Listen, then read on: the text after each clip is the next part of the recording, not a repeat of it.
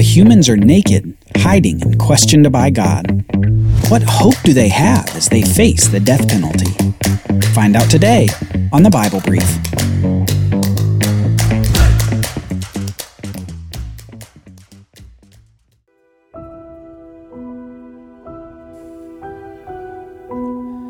God had powerfully made all things.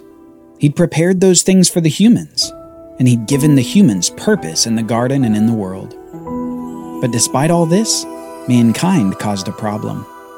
Well, not just a problem, the problem. The humans disobeyed God. They sinned against his authority and his order. Rather than ruling over the animals as God had commanded, instead one of those beasts of the field ruled over them. The crafty, deceptive serpent convinced the woman to follow his directions instead of God's. The man then took the fruit from his wife, and God's order of authority was exactly reversed. The animal had dominion over the woman. The woman took the man's role of leadership, and the man willingly rebelled against God's rule. Rather than fulfill their purpose in the garden to worship and obey as they ruled creation in the garden, the man and the woman decided to have it their own way.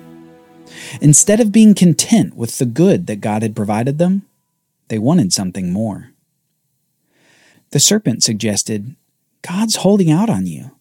He doesn't want you to be like him. He doesn't want you to know what he knows. Well, they took the bait. And now they're naked, except for hastily sewn loincloths, and they're hiding from God. And God is walking in the garden. And we read this. The Lord God called to the man and said to him, Where are you? And he said, I heard the sound of you in the garden, and I was afraid because I was naked, and I hid myself. He said, Who told you that you were naked? Have you eaten of the tree of which I commanded you not to eat? And what does the man say? Does he admit fault? Does he ask for forgiveness? The man said, The woman whom you gave to be with me, she gave me the fruit of the tree and I ate. Instead of taking the blame as a leader, he attempts to shift the blame in two ways. First, the man says, The woman, she's the one who gave me the fruit from the forbidden tree. Don't ask me, ask her. But notice the second place where he shifts the blame. He says, The woman who you gave to be with me. Adam doesn't just blame the woman, he also blames God. As if to say, It's your fault, God. You were the one who put her in my life. You were the one who created her. Don't you share some of the blame? But instead of addressing these claims, God simply turns to the woman and asks, What is this that you have done? And the woman said, The serpent deceived me and I ate. The woman, to her credit, tells the truth at least. While she also blame shifts to the serpent, he did deceive her to get her to eat from the tree.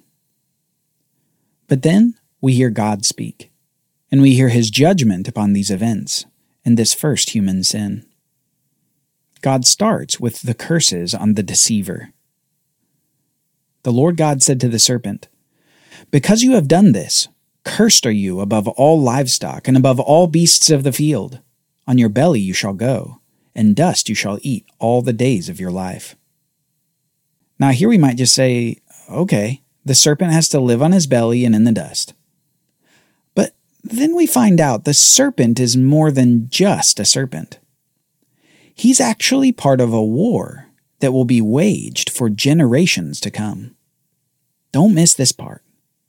God says this to the serpent, I will put enmity between you and the woman, and between your offspring and her offspring.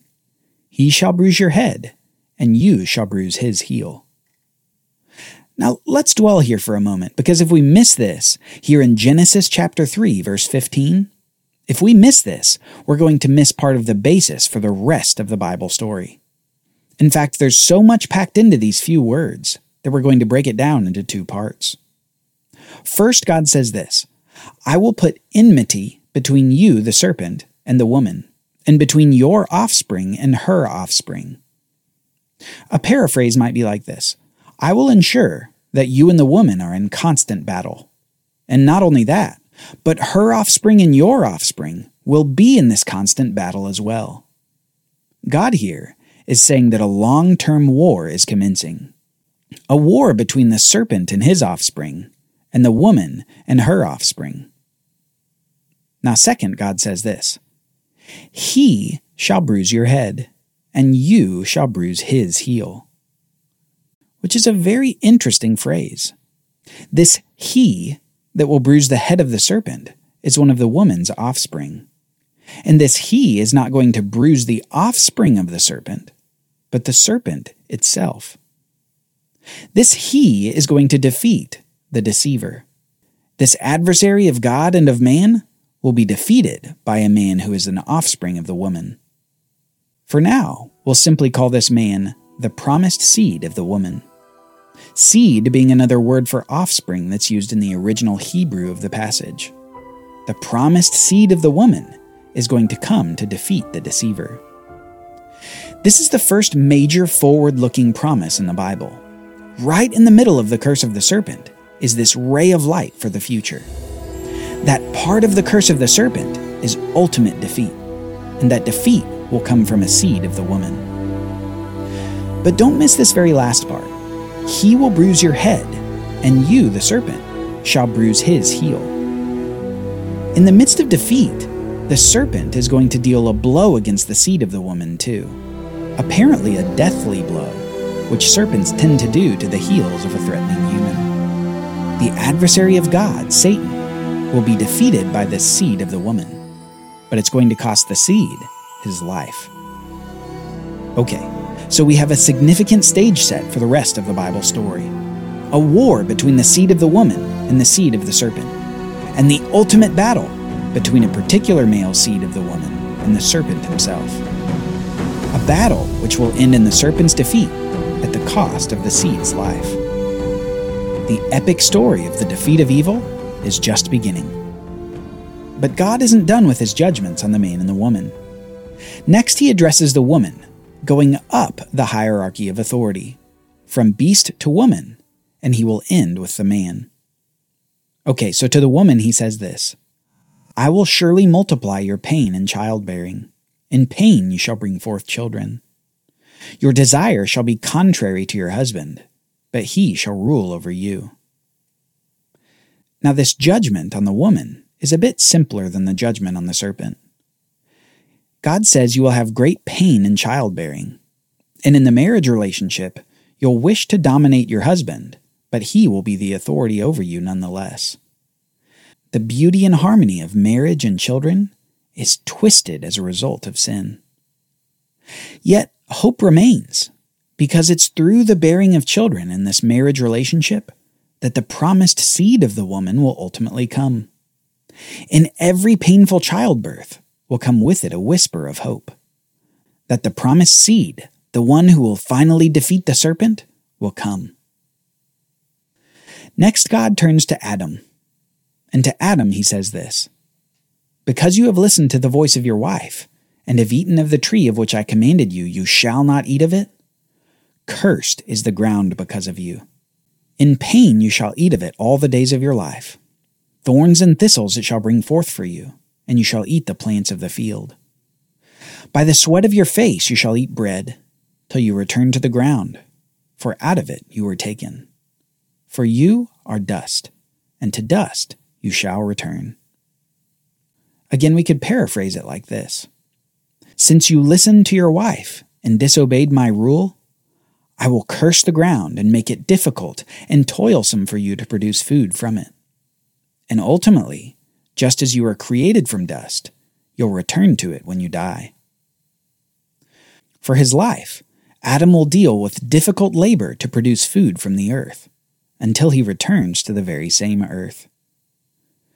If you've been to a graveside service recently for a loved one, perhaps you've heard the words that sort of echo this sentiment. Ashes to ashes, dust to dust.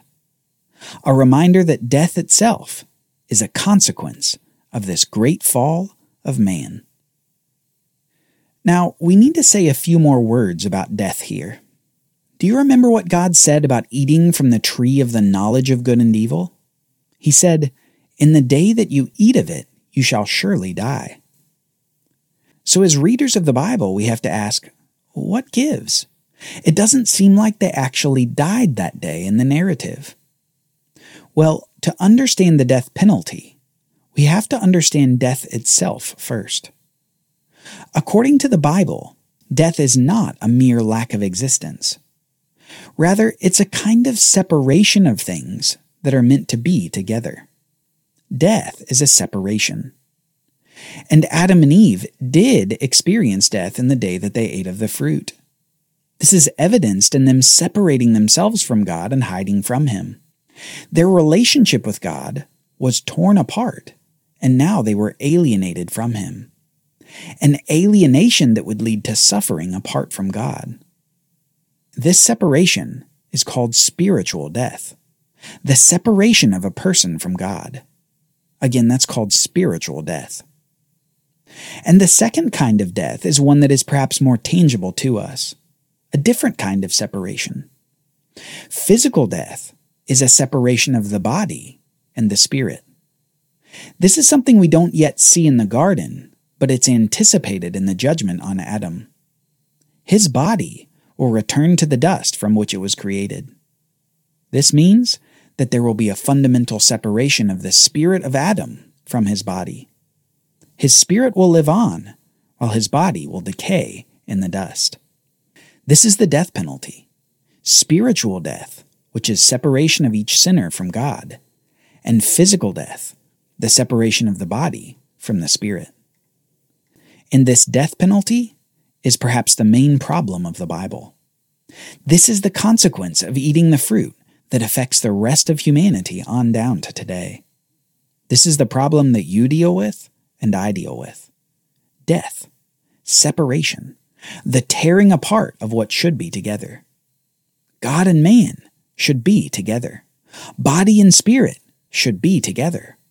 But death separates. It's with this in mind, this main problem of the Bible, that Adam finally gives his wife a genuine name. The Bible says this: "The man called his wife's name Eve, because she was mother of all living." Isn't that interesting? In the midst of the death penalty in full force, just after these curses, Adam names his wife the mother of all living. He names his wife out of hope. A hope for the future. A hope for this seed of the woman who would finally defeat the serpent. A hope decreed by God that this coming seed, this offspring of the woman, this man, would come to defeat evil. And with evil's defeat, perhaps we'll see something else too. Perhaps we'll see the reversal of the problem. Maybe, just maybe, we'll see the death penalty reversed.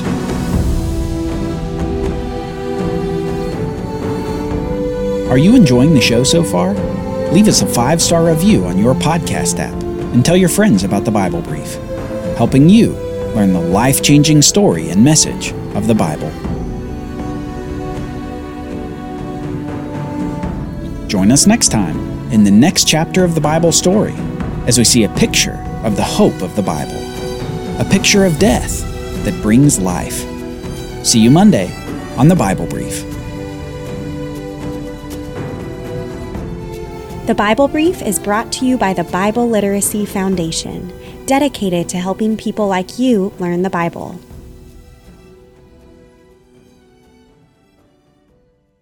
Copyright Bible Literacy Foundation 2023.